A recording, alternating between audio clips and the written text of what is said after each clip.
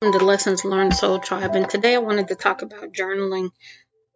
Journaling helped me quite a bit, especially when I was trying to really uncover some of the feelings that I had along the way of my journey.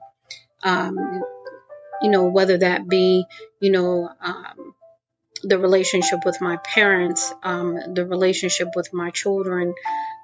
Basically, it was around relationships. It was around, how did I really feel, and really getting to the root of things. So I do encourage you to begin journaling. And when you journal, don't think so hard about it. Let the emotions, drive what you're writing, because you'll be very interested to, read that over time. As you go on your journey, I do encourage you to read back over your journal, because you will see where you started from, and then where you have grown to, and how much you've healed and how much work you've really done.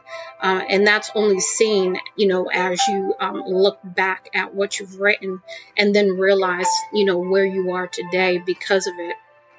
So I do encourage you to get a journal, and begin expressing those thoughts and feelings that come up. Don't try to, contain them, but actually just let them flow, and just what they call free write. Whatever comes up, whatever you're feeling, and start to really, accept those feelings, accept where you are with them, and because you have to recognize them in order to heal that. And so I do encourage you to start that writing today. And you're going to find out some, pretty deep stuff comes up, because, this is, about uncovering the root of things. It's about healing that. And the only way you can heal something is you have to, actually, get to the root of it. We've talked about, being Sherlock Holmes. We've talked about, being that, investigator, if you will, into what's going on with you, those triggers and all that kind of stuff. So journaling is just another way to do that. Especially if you have some anger, or you have some issues with relationships, whether that be, again, your parents or anyone else.